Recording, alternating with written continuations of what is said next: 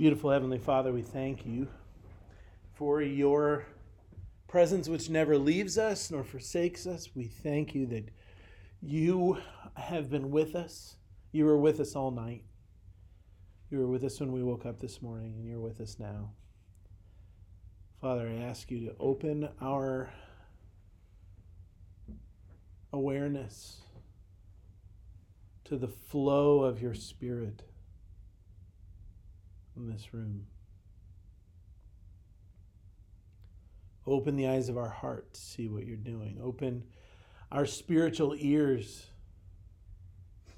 to hear the song that you're singing over us this morning.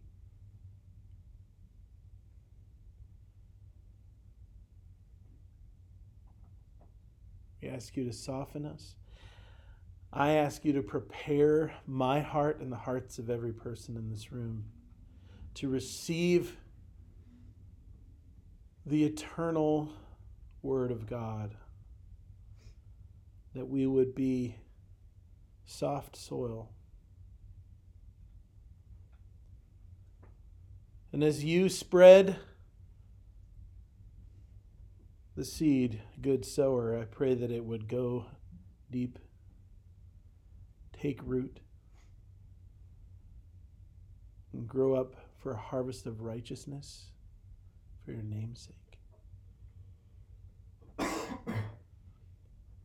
Pray that our hardness wouldn't keep it outside of us. I pray that our shallowness wouldn't begin to give it root and then kill it when the sun comes out. I pray that the enemy would be kept away so that he cannot steal it from us.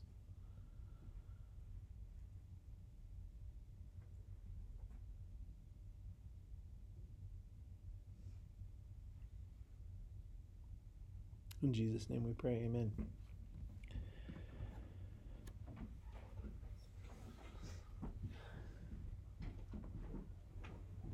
The parable of the sower is, for anyone who is a preacher or teacher of the Word of God, the parable of the sower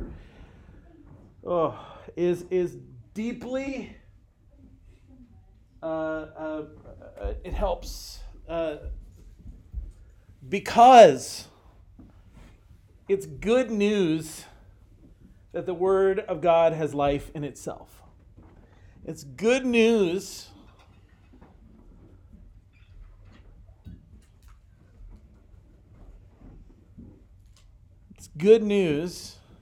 that the Word of God never changes and that the activity of God never changes, that God is always just spreading revelation, self-revelation. It's the center. It's just who God is. He's he's just constantly seeking to be known. I had this experience with God years ago, and I wasn't planning on sharing this, but I'm going to share it. I had this experience that I've had through my life, through my experience, my walk with Jesus. I've had multiple moments of radical encounter.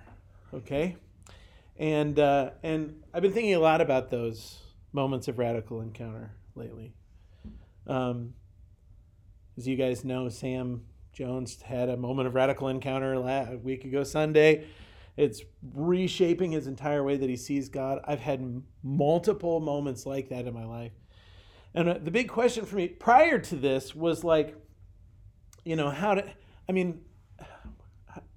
I might be making it too simple, but kind of my question was always how do we get God to do that more? Does that make sense? Wow, God did this thing and it radically altered me.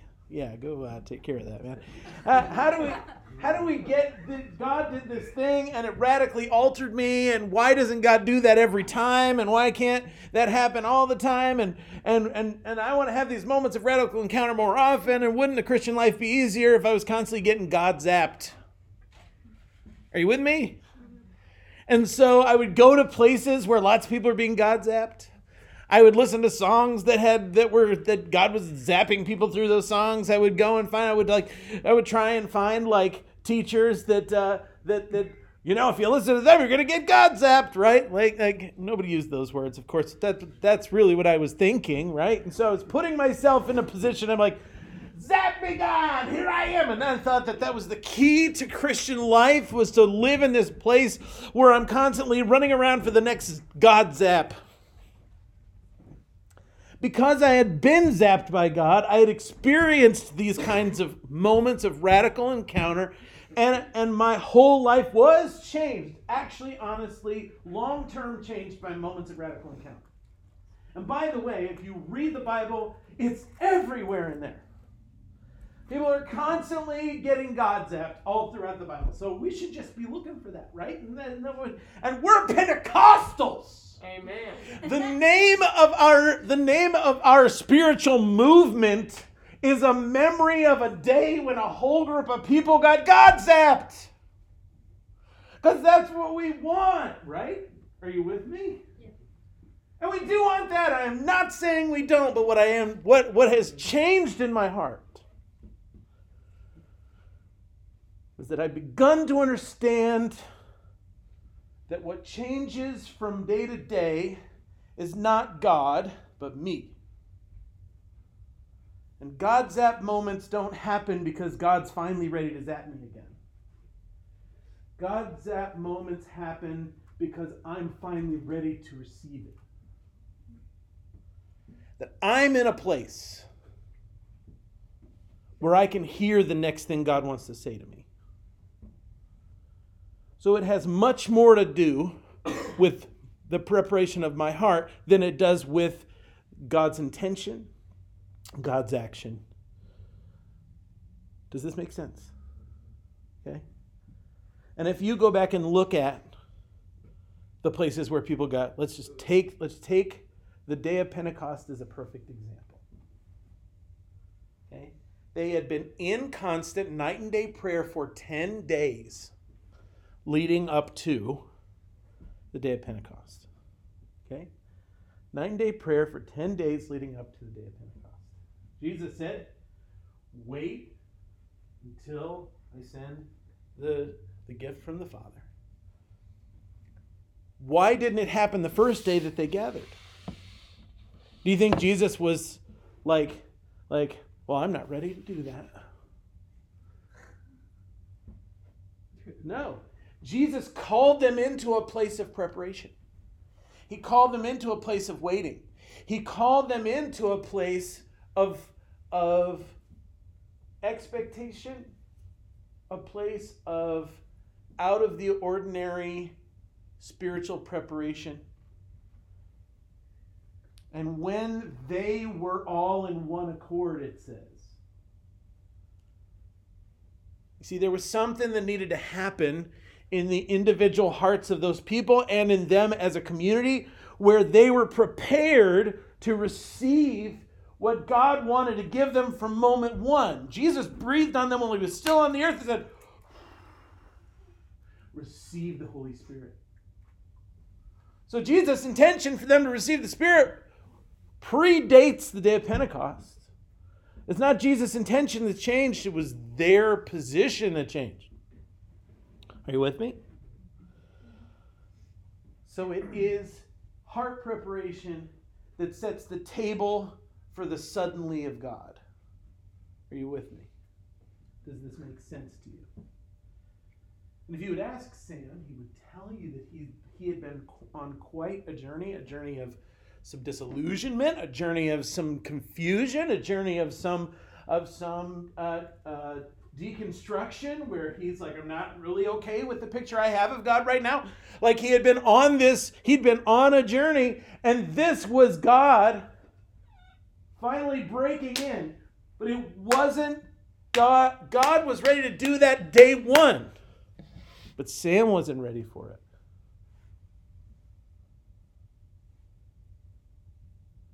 Besides, the journey is almost always more important than the destination.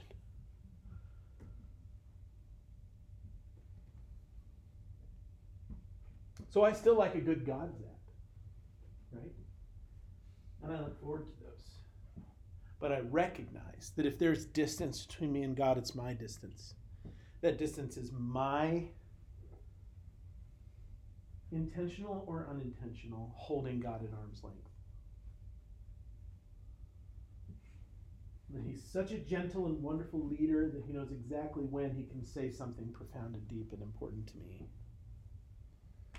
that's going to radically change me. For me, okay, I had this, I don't know how I got off on that tangent, but I went to, speaking of God's app places, I went to the House of Prayer in Kansas City, okay? And I actually took the whole youth group, the whole worship team from the youth group at the time. This was back in like 2001 or 2002. We were going for the One Thing conference, which, by the way, is amazing. I just go because it's great. All right, if you ever get a chance to go, you should go. But we were going for the One Thing conference, and we walked into the first service. There's like 30,000 people there. It's this crazy, crazy time. We walk into the first service, and this band called Waterdeep gets up to play the first worship set. And they're doing like Christian contemporary music, but it's not worship music at all. It's like very kind of like, Jesus is cool, like, right? I don't even know what it was. There was one song where it was talking about how it's good for like married couples to get into a fight because then they're gonna like make up and I'm like, I'm here for a God zap and I'm not gonna get it from this, right? And it was a bunch of people that were mad, but I just looked at the whole team, and there was probably maybe 15 or 16 of us that were there for this, and I said to them, guys, I don't know what this is, but I'm going to the prayer room. And what happens during the One Thing conference is the 24/7 prayer thing continues to go on. That never stops. It's been going on for a long, long time now. I don't know how many years, but 15 maybe years. They've been doing night and day, 24 hours a day, 7 days a week prayer in Kansas City, Missouri. Okay, and that was, and at the conference they moved the prayer room to the conference, but they don't like take a break in the prayer room during the sessions that are going on. So you can either go hang out in the prayer room, or you can go to like the services of the conference. Like, it's two different things. And I said, I'm going to the prayer room. So I went to the prayer room, and I walked into this thing, and because I'm starving for something from Jesus. It's the whole reason I'm here. I drove 11 hours to get here, and then you're singing about getting a fight with your wife. I'm sorry, I'm not okay with this. And so I left. Apparently, it got pretty ugly like later on after I left. Like, people were going, do worship! Like it was bad. But anyway, I wasn't there for that. But I went to the prayer room, right? And I walk in there, and it's like a hot tub of the presence of God, just like bubbles of the presence. Just, there's something going on in this room, and I'm just like, woo, this is awesome. The atmosphere in there was just electric, alive, incredible, right? And I'm like, sweet. So I go around and I sit down, and I'm in the chair, and I'm like, okay, God, let's do this, right? I want to encounter you. I need a God zap. Of course, I've never used those words till today, but it's a good term, right? That makes sense, right? Okay, so I'm there and I'm in the thing, and they start singing the psalm that says, because you know that in the prayer room they always sing scripture. They sing scripture and everything's spontaneous. They might do a couple worship songs, but then they just go off into singing scripture and praying scripture, and it's awesome. And again, you gotta go sometime. If you've never been to the House of Prayer in Kansas City, you just gotta go. It's an amazing place. But so they start singing the scripture that says, create in me a clean heart, O God, renew a right spirit within me. And it's like, and they're repeating, search me and know me. Search me and know me. And so I'm like entering into that. I'm going, yeah, God, search me and know me. Search me and know me. And then I get this picture of Jesus. You know?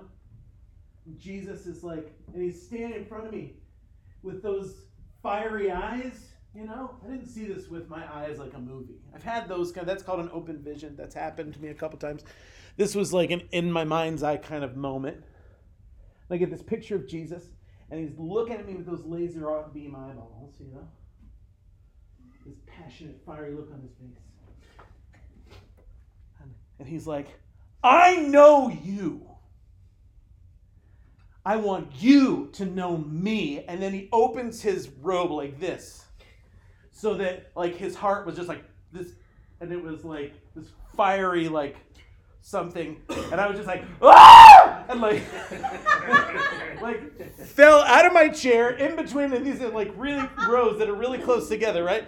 And because I was just immediately overwhelmed by just like, and I fell down in between the chairs, and I'm laying there between the chairs just like, because I was just getting, it was a total God zap. I mean, really, it was like somebody had stuck my fingers in a light socket, just like, right? I'm not kidding. It was this crazy moment. And I just like, ah! And I realized that I was yelling. Now, little backstory. Okay, little backstory. I had been told, because this is the house of prayer, they get some of the crazies. You know what I'm talking about? The wild and crazy spirit people. People that are like, I'm going to wave my flags everywhere. I'm just going to hit people. Right? Okay, they get some of the crazies, right? But that's what they're doing. They're kind of running around and like, I've literally seen people walking around dressed like Jesus, just like, yes, like in robes. I'm not kidding. So they get some of the crazies, and they're really good at kind of like not letting the crazies hijack the show. They're very good at it, and they tell you ahead of time, like, if whatever God is doing to you, and let's just say it's God, they're not going to question it whether it's God doing it to you or not, but if it's a distraction, they're going to take you out into another room. Okay? That's what they do. They're like, hey, if that's God, we're happy about it, but we're not going to let it distract everybody. So they have people that are kind of like eagle-eyeing all the crazies, just like, they're just looking around, walking around. I had seen them, like, pick people up off the floor that were doing exactly what I was doing and just carry them out of the room, just like it's no big deal. And there's like little rooms off the side, just like encounter rooms, where that's where all the crazies are. And it was a couple times it was like, can I get in there? I mean, I would kind of like to at least just watch. I mean, or maybe it'll rub off on me, I don't know. But anyway, so, yeah. So, one quick thing. On those encounter rooms, were you talking about people that are slain in the spirit, that are kind of like, that are shaken? And then yes, they take or them people into... that are like,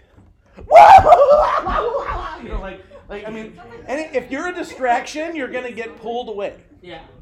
Okay, they're okay with people worshiping Jesus. Yeah. And there's the video feed is on in there. It's not like they're it's just, if you're going to be a distraction, we're going to just remove you. And that's like, so people slain in the spirit went in there? If they were being a distraction. If you just get slain in the spirit, they leave you alone. Yeah. But if you get slain in the spirit, like, in the middle of where everyone's walking, yeah. Or if you get slain in the spirit and you're like, ah! So, because they're just very, and they don't judge. They're just like, hey, you're being a distraction. We're going to pull you to this other place. And I knew that. And so I'm fun. And so in the midst of me having this crazy God zap moment, I'm also thinking, oh, they're going to carry me out of here. Right? Like, but I did not have control over what was happening to me. So I had this like same thing. It was like two things going on at once. I was really scared. But, okay, so I had that kind of thought. I just wanted to lay that there, okay? They did not carry me out, by the way. I don't think they could have got to me. The way the chairs were really, really like narrow to get in between. And there was people on either sides of me, and I just don't think that either they didn't see me or they just couldn't get to me. But because I was in the middle of the row. But regardless. If you're going to be a crazy at IHOP, just get to the middle of the row. Just kidding. I'm just kidding. I actually went to another One Thing conference like several years later where two guys started fighting in the back row. That was pretty fun. But Like fist fighting? yeah. we're standing there, we're kind of just worshiping, and it's a great time. And I think Misty Edwards is on the stage, right? And we're just like, wow, this is great. And all of a sudden, this one guy just takes his shirt off and starts. Oh my! I'm not kidding. gosh. I'm not kidding. We didn't see anything that happened before that. It seemed like completely out of the clear blue. They started beating the crap out of each other. We're like, whoa! Security guys, right? It was awesome. Anyway, I was impressed. I was. So, regardless, I'm so off on a bunny trail right now, but I want to get to the Bible here in a minute. So I am in between the rows, okay, and I hear my own voice,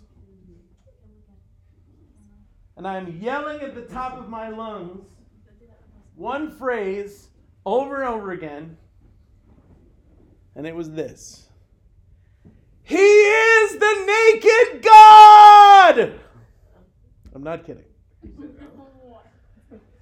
That's what I'm lying there, and I'm yelling at the top of my lungs. He is the naked God. I keep saying that over and over again. I was so worried. Finally, I was able to calm down enough that I was not doing that anymore. But it was one of them. The Lord likes to embarrass me, apparently. But They say the Lord has a sense of humor. and it's true. I believe that. Yeah. So, what came out of that was I began to go back into Scripture. Because what I gained, what the Lord showed me, what the Lord so filled me up with from the bottom of my feet to the top of my head, was this incredible, intense desire of God's that we know Him. And not know Him like, oh, I know that guy. No. That we know Him. There's a couple words in the Bible, in the New Testament, that are translated as the English word K-N-O-W. No. Okay? Not no like N-O like negative. No. K-N-O-W like no. Okay? There's two words in the Bible that are translated that way. First one is gnosis, G-N-O-S-I-S. And that is like a fact, like you would know a fact, like 2 + 2 = 4. Okay? That's gnosis. Then there's epignosis, which is intimate experiential knowledge. And that's the word they would use for sexual relations between a man and woman, like when it says Adam knew his wife. Okay? That was their nice way of saying, okay? Like if you have ever heard anybody say, I know her in the biblical sense, right? Okay, that's literally, it means intimate, experiential knowledge. Like a city you've lived in your entire life. Like, I know what it's like to stick my finger in a light socket because I did it, right? And I can tell you. I don't just know that it's a bad idea. I know. Shocking. Okay? Most of the time in the New Testament, especially in the letters of Paul, when it says that we should know God or we should experience the knowledge of God, it's epignosis that Paul's using. He uses that word. He uses the word that means intimate, experiential knowledge of God. Like what I had, like what that moment was for me. Like he wants us not to just know facts about God. He wants us to have a history with God. It's one of my favorite ways to talk about it. You need a history with God. You need experience. You need to know. Epignosis, not just gnosis.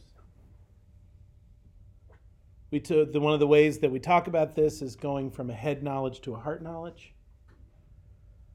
It's the difference between mental assent to a truth and internalization of that truth. You with me? Okay. The word we have for this journey, head knowledge to heart knowledge, from mental assent to a truth to internalization of a truth, is discipleship. That's the word that we have. Okay. I was, you ever see the movie The Matrix? It's rated R, so I probably should not supposed to talk about it, but it doesn't matter. It's from 1999. If you guys haven't seen it by now, it literally just celebrated its 20th anniversary. Okay, so it's old. I heard that. I don't know how I feel about it. But, okay, and you know that there's this moment in the movie where Trinity is on the roof, and Neo says to her, "Can you fly that helicopter?" And she's like, "Not yet." And then she says to the guy, she's like, "I need to download for a pilot program for a helicopter, right?" Okay. And then she just kind of goes, and she knows how to fly a helicopter, right? Okay. How many of you know that is impossible? Yes. Okay. And the reason that's impossible is even if you had all of the mental knowledge of exactly how that helicopter works, it is an entirely different thing to sit down behind the controls of an actual physical helicopter and make it do what it's supposed to do. Because there's a difference between mental memory and muscle memory. Does that make sense? There's a difference between mental memory and muscle memory. It's one thing to know how something works, and it's another thing to actually do it. It's an entirely different thing. And they are not, those two kinds of learning are very different from one another. Jesus wants us to be disciples of his. And when he says that, he is not saying, "I want you to have complete mental knowledge of everything that I've taught and everything that I want you to do." Nope. He does want that for you. He wants you to have complete mental knowledge. But he also wants you to have muscle memory as well. He wants you to have experience doing that as well. Being a disciple is being someone who spends time with Jesus to learn how to be like Jesus so that we can do what Jesus did.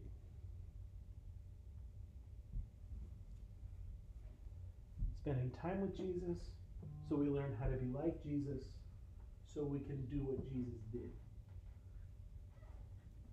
You with me? You are in a discipleship program. That's what you're in. That's what Master's Commission is. A discipleship program. And the reason why you need a program is because you need to go beyond head knowledge and you need to move into heart knowledge. You need to go beyond mental assent and it needs to be internalized. You need to go beyond mental memory and move into muscle memory.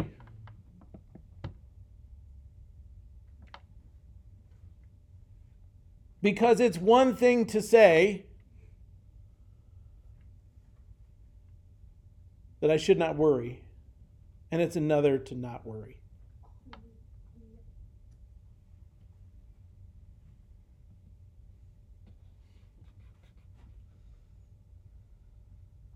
It's one thing to say I should love my enemies, and it's another to actually love your enemies. It's one thing to say I should forgive, and it's another to actually forgive. But we're going to start today, is we're going to start in Matthew chapter 5, and we're going to go through Matthew 5 and 6 in the next few times that we meet together. I don't know how long it's going to take us. We're going to go as fast as I can, which isn't very fast. Because this is Jesus' discipleship manual. Matthew 5, 6, and 7 is Jesus' discipleship manual. This is the download for the helicopter. This is the thing. There's things you need to know about this particular portion of Scripture. This is not a list of rules that Jesus is putting on the wall. This is an invitation into partnership with him, which is going to result in muscle memory for you. Muscle memory in what it means and what it looks like to be a true human being, to be who God created you to be. That's what this sermon is. This sermon is not an instructional video. This sermon is an invitation into a training exercise with Jesus. This is Jesus saying, I want to be your personal trainer. This is where we begin. I'm reading this book called The Eternal Current, which I would definitely recommend to everyone. It's by this guy named Aaron Niequist, and he is talking about, he said, the problem, he said, now I want you to imagine a gym, okay, where people go and they want to get fit, okay, and you go and you sign up, and the first day when you get there, they walk you into this large auditorium with, 500 people, okay, and there's a band on the stage, and they're singing great songs. I mean, it's a great band, and they're singing great songs all about how great it is to be healthy and how important it is to be fit. Isn't that great? And then a guy gets up, and he talks to you, and he gives you a lecture for 40 minutes about the importance of physical fitness, and then they say, have a great day, and you walk out the back door. And that's great. And then you go back the next time, and they do the same thing again. Are you going to get physically fit? No way, Jose. No. It requires getting on the machine. It requires somebody saying, this is how you lift weights. Now lift, no, you did it a little bit wrong, lift it like this. It requires training. His whole thing was, that's what Jesus' discipleship method looked like, was training. But that's not what our churches look like. That's a problem. And I am in the midst of praying through, how do we reform church so it looks like that? How do we make church a gymnasium? And I have a head start because our church actually meets in a gymnasium. So that was a bad joke. I'm sorry. But it's true. It's true.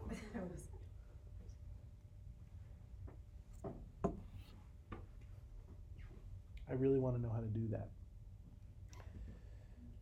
This is where Jesus began, was with Matthew chapter 5, 6, and 7. It's what we call the Sermon on the Mount.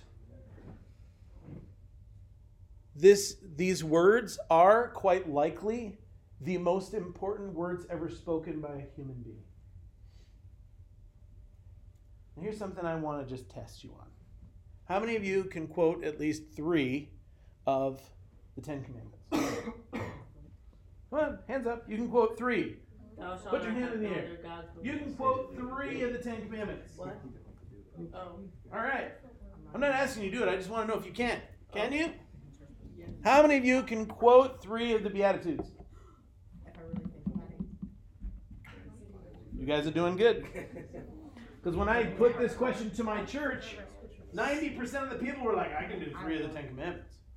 But ask them to do 3 of the Beatitudes, and they're like, blessed are the cheesemakers. Y'all know what the Beatitudes are now? Yeah. There you go.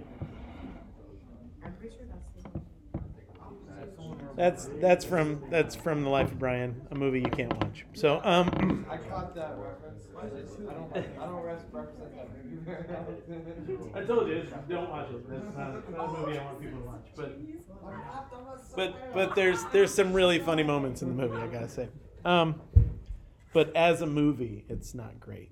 I'm not the Messiah. He's the Messiah. No, he said he's the Messiah. He's trying to test our faith by telling us he's not the Messiah, which means he is the Messiah. Anyway. Follow the God of Jerusalem. All right. I want to go to the stoning. All right. So, here's my friend Brad Jerzak on Sermon on the Mount. It was Jesus' most important message. It was Jesus' most often repeated message. It was the core of what Jesus taught, and it was Jesus' interpretation of the deepest and most vital meaning of the law of Moses. It was Jesus' distillation of the entire law and the prophets.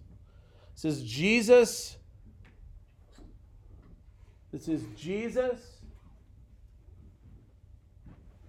reinterpreting the Old Testament.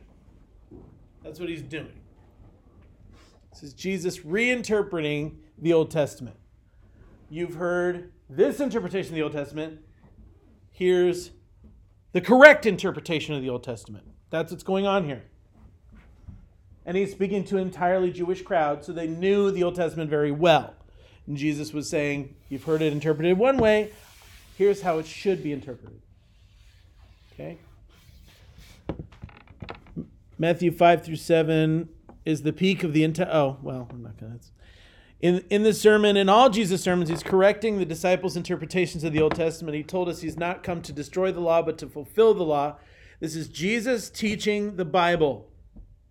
Okay? Corporately, this is the constitution of the kingdom of God. Individually, it's the backbone of what we would call the Jesus way. When Jesus says, take up your cross and follow me, he was talking about Matthew 5 through 7. When Jesus says, go into all the world to make disciples of all nations, teaching them everything I have commanded you, he was talking about Matthew 5 through 7.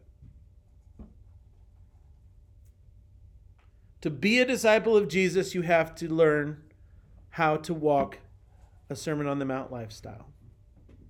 Jesus is speaking not just as the head of the church, but as the creator of the world. This is what it looks like to be truly human. When Paul said, I have been crucified with Christ, now I no longer live, but Christ lives in me, he's talking about this lifestyle. Have I gotten it across to you yet? That this is the cornerstone? And yet we don't know it. We don't know it. We don't know the Sermon on the Mount. And we definitely don't live it. All right, let's get started. Matthew chapter 5. Okay, it says Jesus went up on the mountain and he sat down. He opened his mouth and began to teach. He began to teach. Now, in the New Testament world, the teacher would sit and the students would stand. I kind of miss those days. I'm kidding. I don't think I could sit and teach. It's very hard for me to sit and teach. I need motion. Because I get too excited, especially about the Sermon on the Mount. This message burns. Jesus wants me to know him. He made that extraordinarily clear.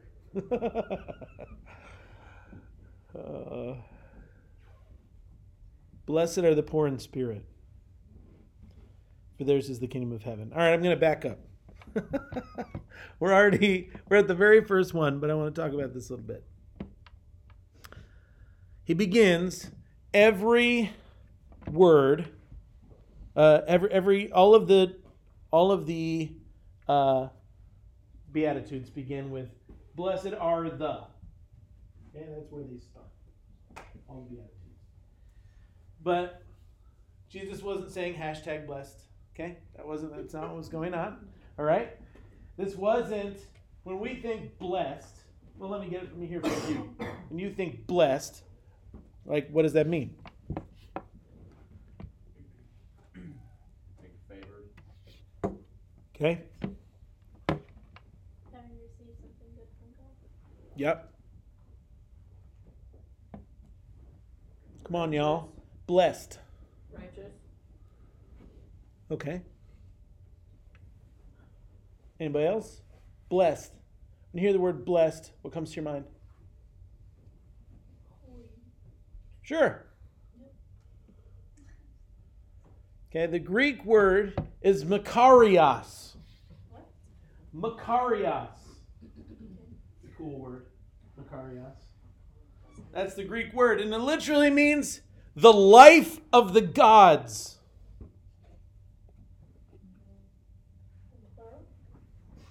Plural. Okay?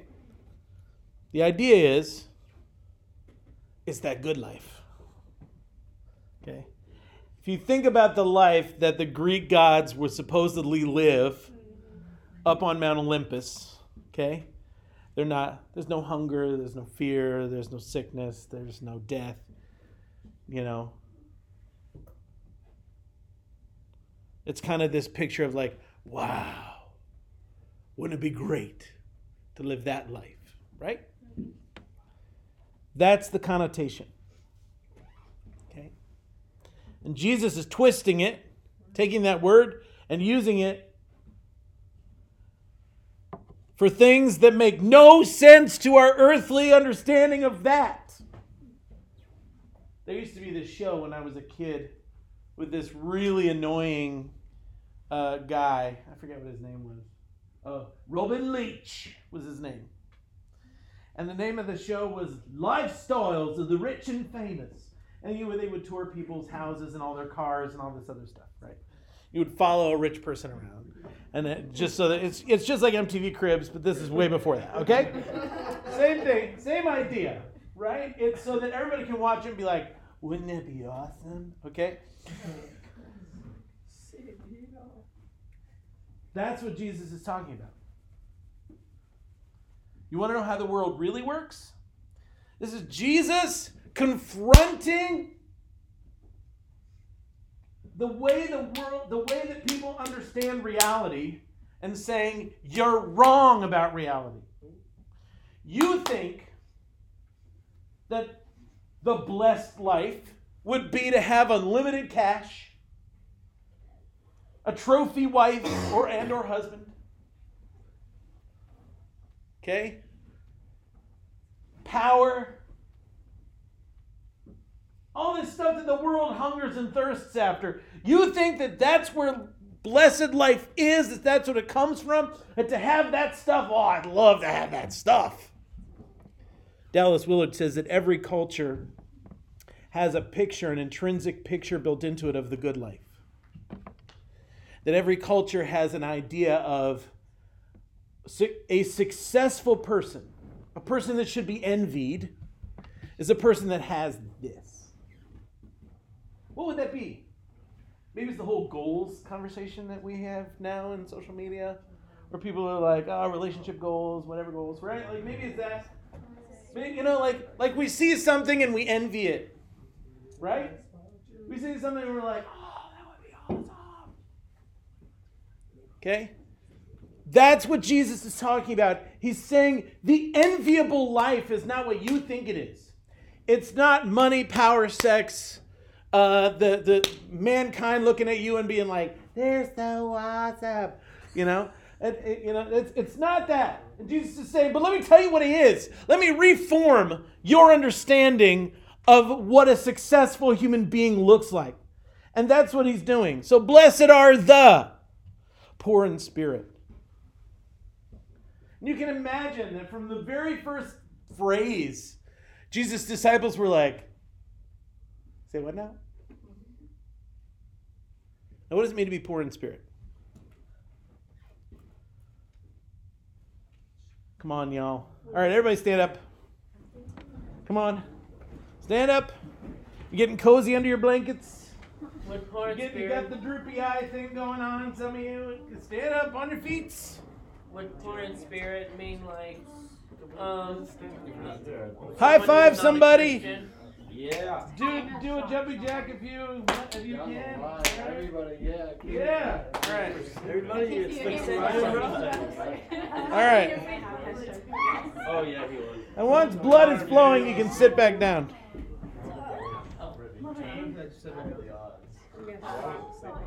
All right. 7. Okay.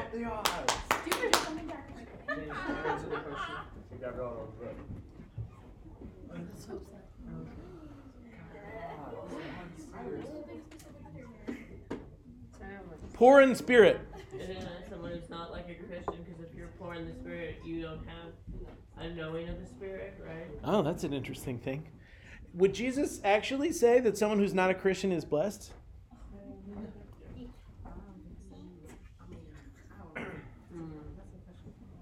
I mean, I don't think he would, but So that's probably not what he's going for. Yeah. Yeah. Okay, so I think about poor in spirit. I think about someone who's financially poor, Sure. who is lacking. And in ability. I think it's Luke's version, it just says blessed are the poor. Yeah, I think it like denotes lack of ability or capability. I think. Yes. That's what I think. I love that. That's it. That's what Jesus is going for. Jesus is saying, blessed are those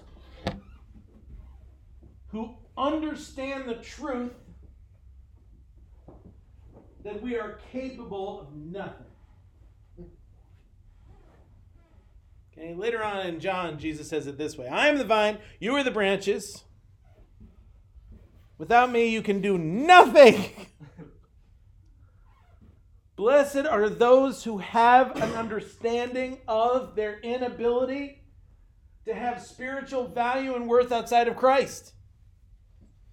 Blessed are those who understand that they are spiritually bankrupt. This is the same thing that later on when Jesus says, it is so hard for a rich person to enter the kingdom of heaven. Why? Because rich people, people that are at a high status in our world, are so full of this understanding of themselves that I am successful, I have done well. Just this place of self, congratulatory. I'm at the top. I'm the best. I'm at the top of the game. I'm awesome. I'm amazing, right? That's kind of where they live. Even if they're kind of sort of humble, there's still like an arrogance to, I know how to be successful. You guys seen the commercial with that lady, and she wrote this book called The Baddest Bitch in the Room? Have you seen that commercial? There's this, I don't know. I've seen it 100 times now because like it's every time I watch Hulu, it's a commercial. It's an Amazon commercial, and it's this lady, and she's talking. She's like, I'm in the gym 2 hours a day, 6 days a week, and I'm in the boardroom, in the whatever, and this is who I am, and that's the name of the book. I wouldn't have used that language if it wasn't the name of the book, but that's the name of the book. Okay. And she's all about, I know how to be successful. Like she's there just saying, I'm an example. You should follow my example.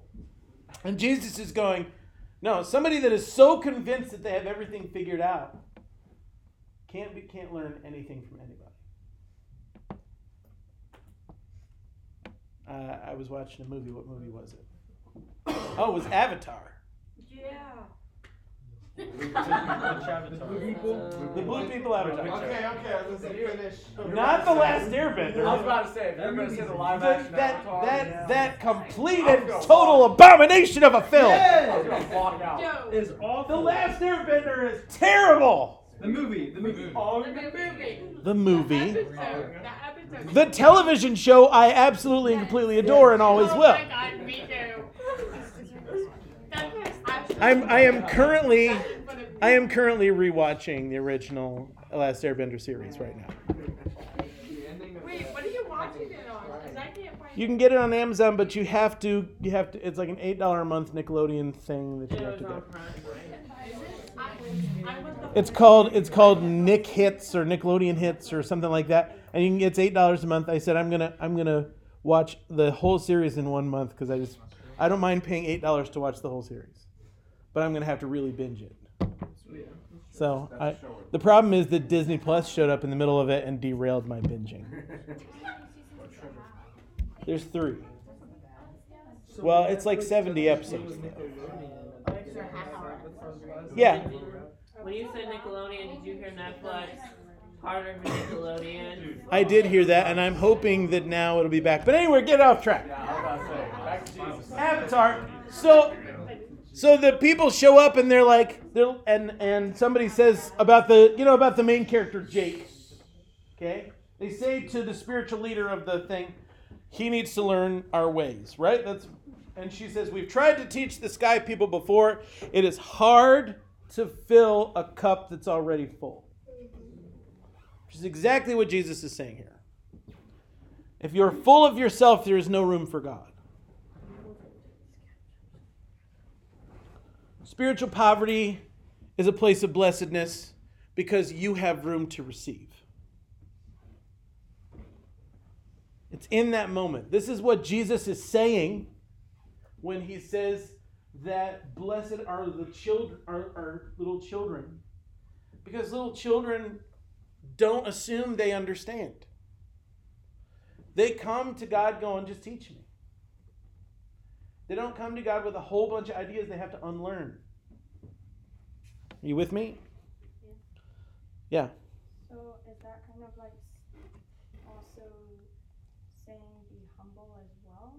Or Sure, but it's more than that. Yeah, humility.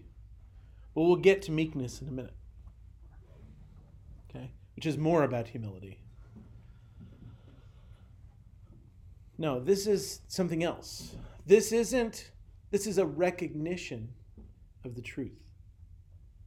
That outside of God, I have nothing.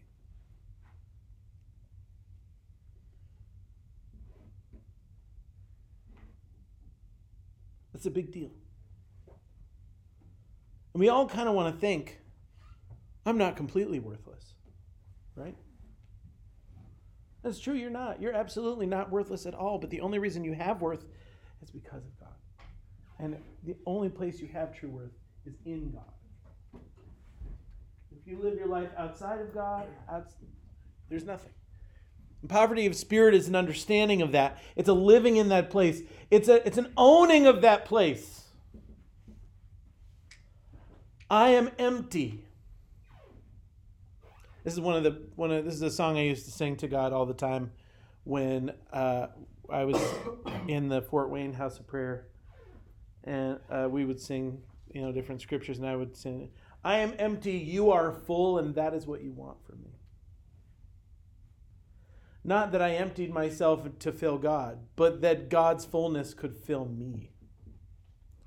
And that until God's fullness fills me, I'm empty. The way that Augustine said it was, our souls are ever restless until they find rest in you.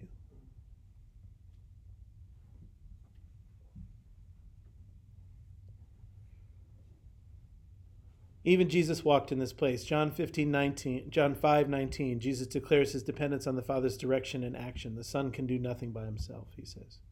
John 7:16, my teaching comes from the Father. John 14:6, my followers come from the Father, etc. This is the essence of spiritual poverty. The Son of God, the co-creator of all that is, put himself in the place of spiritual poverty so that he could operate as we would operate.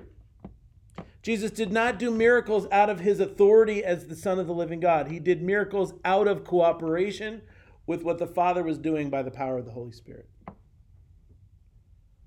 So that he could turn to his disciples and say, now go do what I've been doing. Because none of them are the uncreated Son. Right? But they're humans just like him who need to be filled with the Holy Spirit and operate in the power of the Holy Spirit. And live in the place of spiritual poverty. This stuff is beautiful because it frees us from the possibility of pride. Ephesians 2:8-9. By grace you have been saved so that no man can boast, right?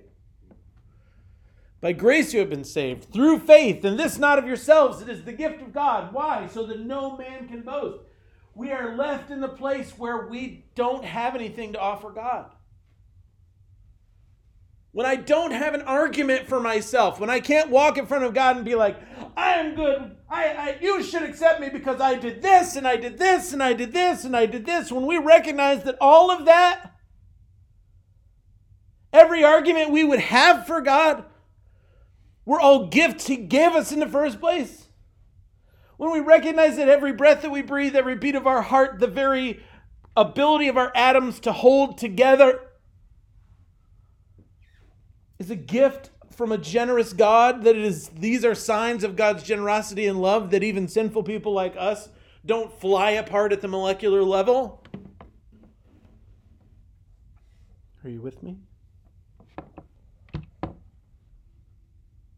Because it's only when we live in this place that we can begin to receive the kingdom, because that's what Jesus says. Blessed are the poor in spirit. Why? Theirs is the kingdom of heaven.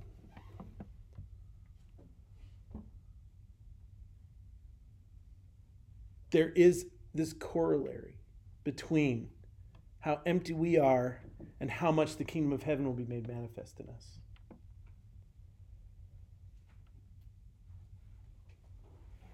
I'm not saying empty of the things of God. Let the things of God fill us. But empty of ourselves? Absolutely. The beauty of this is it frees us from the possibility of pride. When I know I didn't do anything to get myself here, I can't be proud of where I am. It's in the... You guys ever seen that movie, You've Got Mail? I know we're going way back now. These are like ancient movies. But there's this scene where this guy is bragging because like he has this big apartment in New York City, but it's rent controlled. Do you know what rent control is? In New York, there are certain places where the rent has been capped and it can't rise above a certain level. As long as the person that's like once they move in, that's what rent's going to stay for the rest of the time they live there. Even though rent everywhere else is going up, their rent's going to stay the same. That's called rent control. Okay? And in a city like New York where real estate values are just going through the roof, like that's absolutely necessary or no one would ever be able to buy an apartment, right? He's saying, oh, it's so great to have rent control. And she says, it's not fair that you brag about that. It's like those people that brag because they're tall. You didn't do anything to get it. It's just yours. So stop boasting about it. Does that make sense? Blessed are the poor in spirit. Poverty of spirit removes all fear of limitation because it's not from me, and nothing I'm doing is from me, and it's not based upon what I can do. It's based upon what God can do.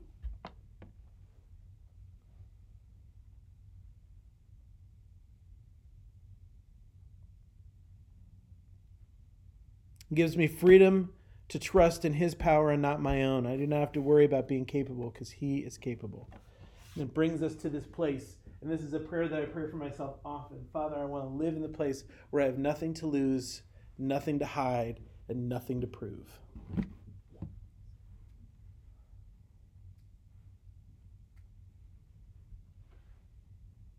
Nothing to lose, nothing to hide, nothing to prove.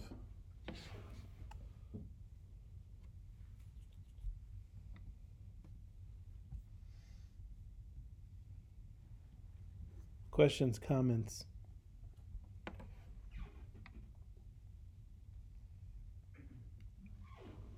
What do you think about this? Come on, I want to hear your brains working. I think it's like a really freeing but also kind of terrifying thought in the same fell swoop because, at least me personally, I'm sure other people feel the same way, but like me personally, I have issues with vulnerability a lot, and like especially with old man upstairs, you know. But Is that guy still living up there? I thought he'd be dead by now. Go ahead, I'm sorry. oh gosh, shut up. It's really freeing in the sense that there is not a fiber of my being that he does not know, that he has not made, that he is not intricately woven together. Yeah.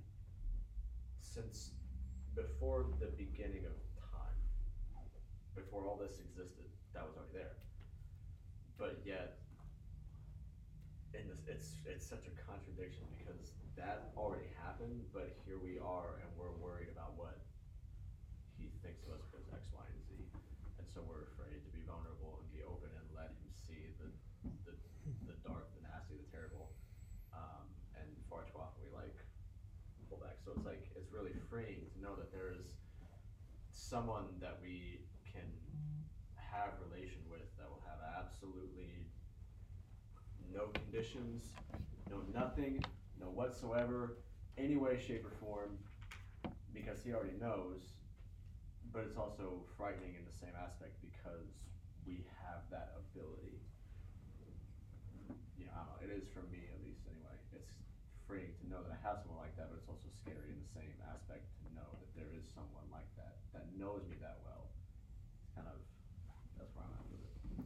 Well, that's a great, and I've never associated these two words, but poverty of spirit is a recognition of our complete and utter vulnerability.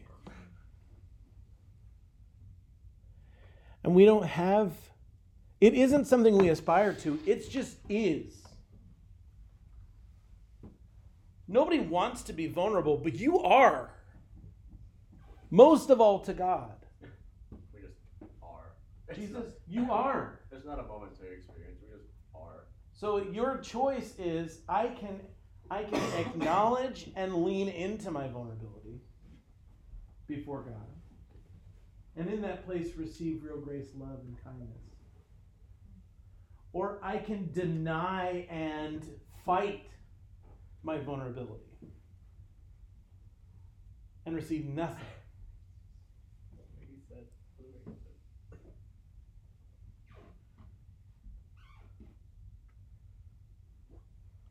The thing is,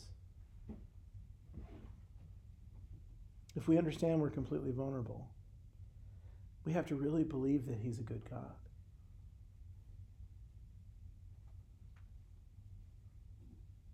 That's the thing. This news is only good news. The gospel's only good news if God is just like Jesus.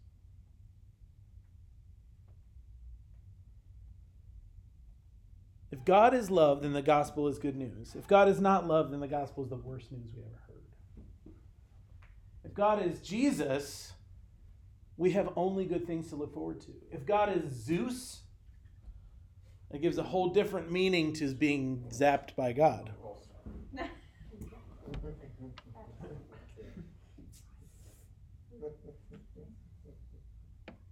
Does that make sense? I think a scarier thought for me is knowing that, I can be completely vulnerable with Him, and I can do all this, and He knows from the beginning of time. He knows all this stuff, but my thing is when I am completely vulnerable with Him, and I make commitments to Him, and I open up everything to Him, and then there's always that thought that I know I'm gonna mess up again, and obviously we can always run back to and we're called to forget once we ask for repentance. Well, and think about it, okay? Spiritual poverty is not just the understanding of our complete vulnerability, but it's also the reality, the understanding that that's never going to change. Okay? We don't have a bank account in heaven that we're filling up. That God's like, well, you can spend that 30,000 God bucks on that sin that you just committed. But the next one, no, that's not how it works. This is either all by grace or it's not anything at all. It's either all a gift or it's nothing, because we have screwed it up over and over again, and we will continue to screw it up over and over again for the rest of our lives. Amen. Good news. Hallelujah. Praise the Lord.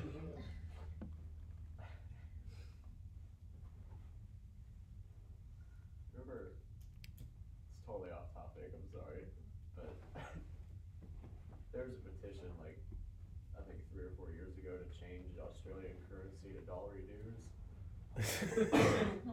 And all I'm thinking of is some kind of comparison to God bucks. I'm sorry. No, that's all right.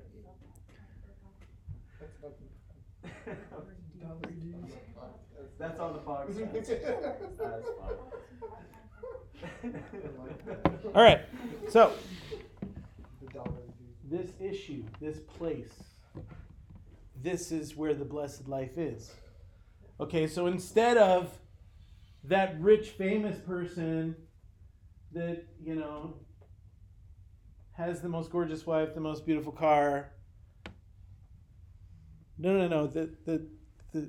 That's not the thing to aspire to or the thing to envy. The thing to envy is the person who lives in the constant knowledge of their own spiritual poverty.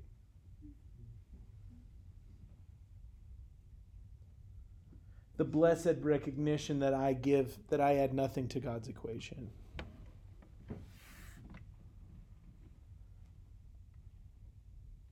Do you feel your flesh like fighting that? Do you feel that?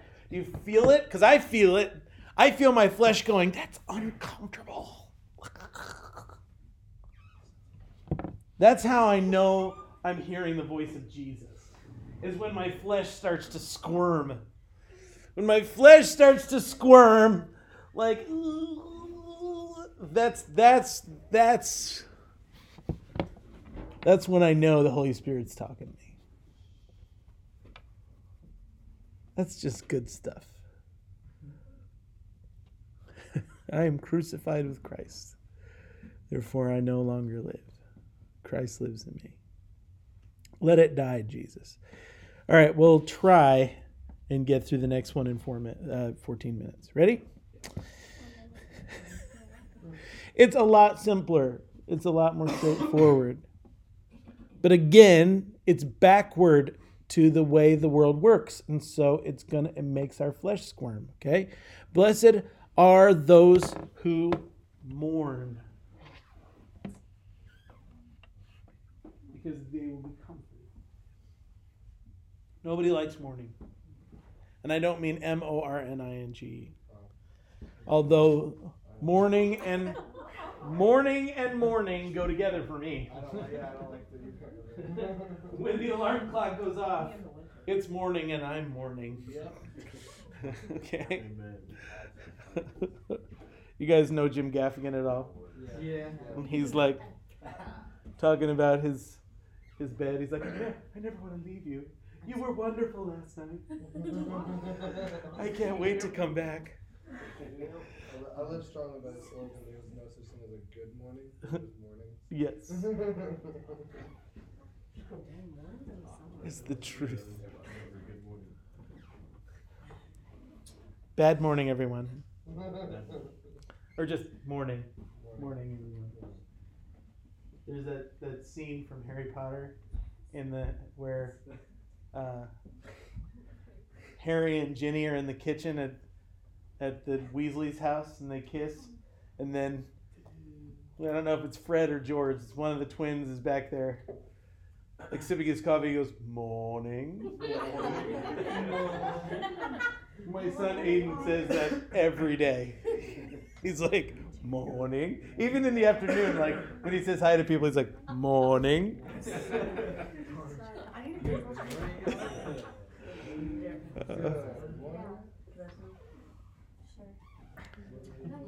Blessed are those who mourn. Now, when we talk about mourning, we don't consider it blessed, do we?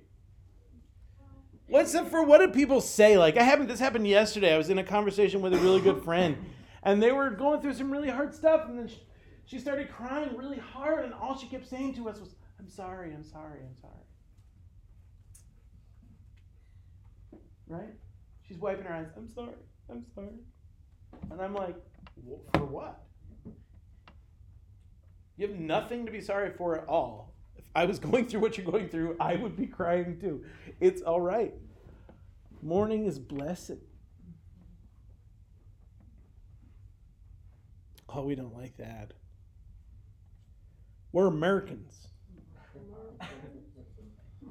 We're supposed to be happy all the time, right? We're just supposed to be constantly smiling. People will look at you on the street and say, "Smile," right? Have you had total strangers tell you to smile? Don't you want to just smack them in the face? It's like, well, you don't get to tell me to smile. And I'm sorry, it happens to women far more than it happens to men. I'm sorry. I'm sorry. I'm sorry. I'm sorry that men are horrible people. I'm really sorry. I'm sorry that you live in a patriarchy. I'm sorry. I'm sorry. It breaks my heart. I am a white man, okay? I'm the most disgusting individual on the planet, okay? That's just real. It hurts me. It hurts me to my core. And my whole life is just like, I'm sorry.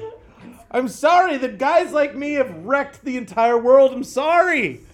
It's true. Ugh. Ugh.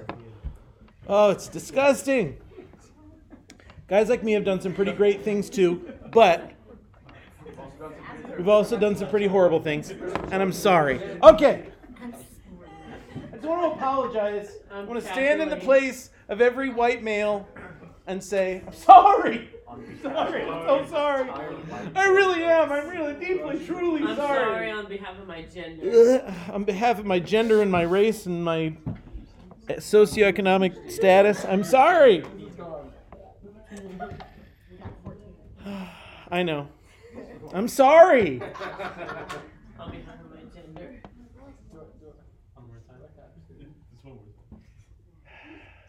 Blessed are those who mourn. Why?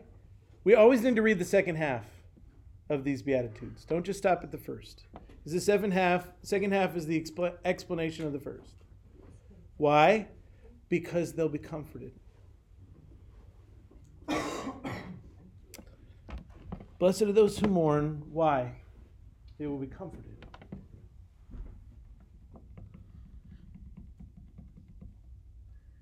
Life, all of life, we walk from sadness to joy to sadness to joy. I love the movie Inside Out. In order for her to find new joy, she had to walk through moments of sadness, right? Sadness had to be allowed, or else who she was, her very identity was disrupted and destroyed. And they thought sadness was the disruption of her identity, and they were wrong. Sadness and her ability to be sad, her ability to mourn, is what kept her who she was. And when they tried to keep her from mourning, it made her someone she wasn't. Human existence has together mourning and joy. And we have to understand that. And Jesus is saying, blessed are those who mourn. Own it. Live there, because comfort's coming. Neither mourning nor joy are the truth of your entire life.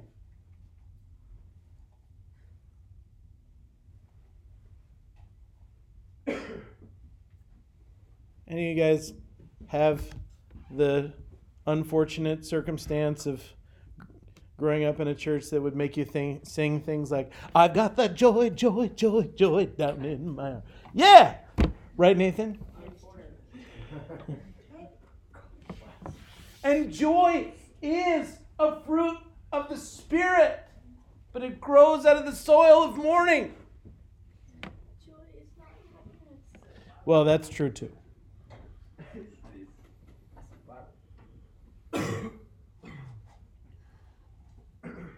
But it's more than that.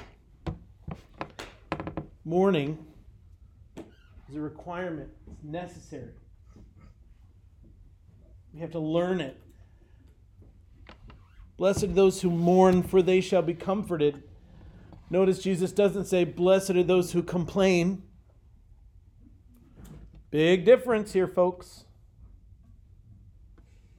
It's one thing to see a reality that's broken and long for it to be changed. It's another thing to see a reality that's broken and make that mean that you have a trump card over everybody else. You know what I can't stand? This is what I can't stand. I can't stand people who turn bad things that are going on in your life into a competition about whose life is worse. Can't stand it. They are missing the point, and they're incapable of empathy. Okay, a person who has empathy is not gonna say, when you say, I don't know, I just had a hard day. They're not gonna say, well, it wasn't as hard as mine. Are you kidding me? A person who loves you is gonna step into it and is gonna say, I'm so sorry. Just let me sit here and weep with you for a minute.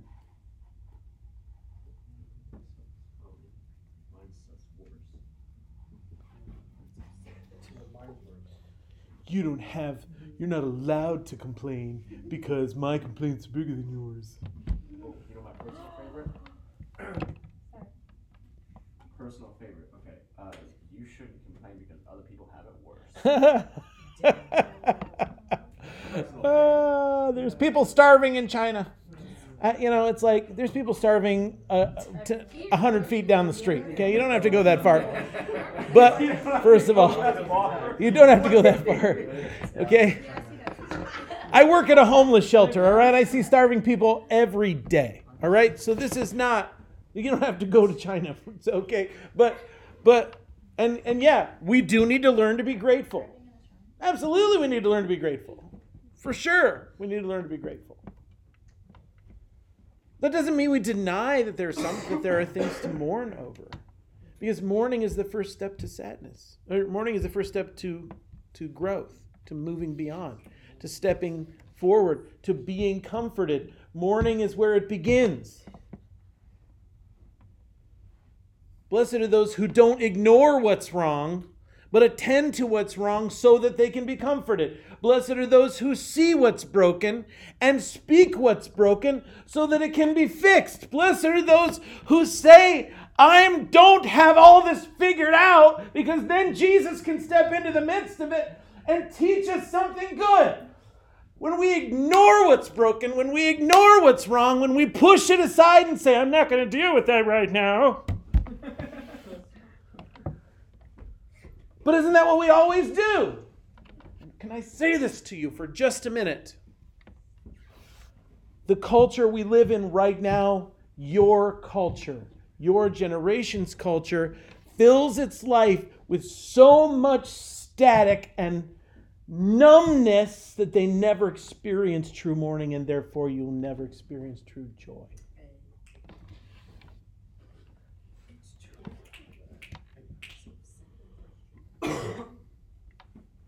We live in a Prozac culture. A culture that says, I don't want to feel my feelings. Here's the thing, until you feel your feelings, you'll never really know what they're trying to say to you.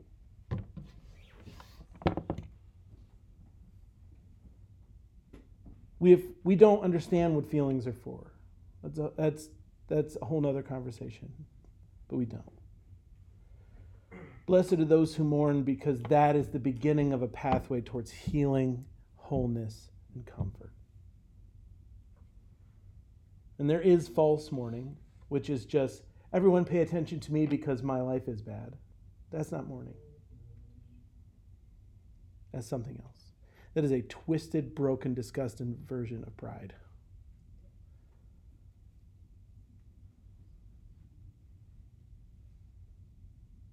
Mourning is a recognition of loss and change. It's the way the healthy human soul deals with things that are different than they were yesterday. And is a healing process that leads us from one place to another. It is not eternal,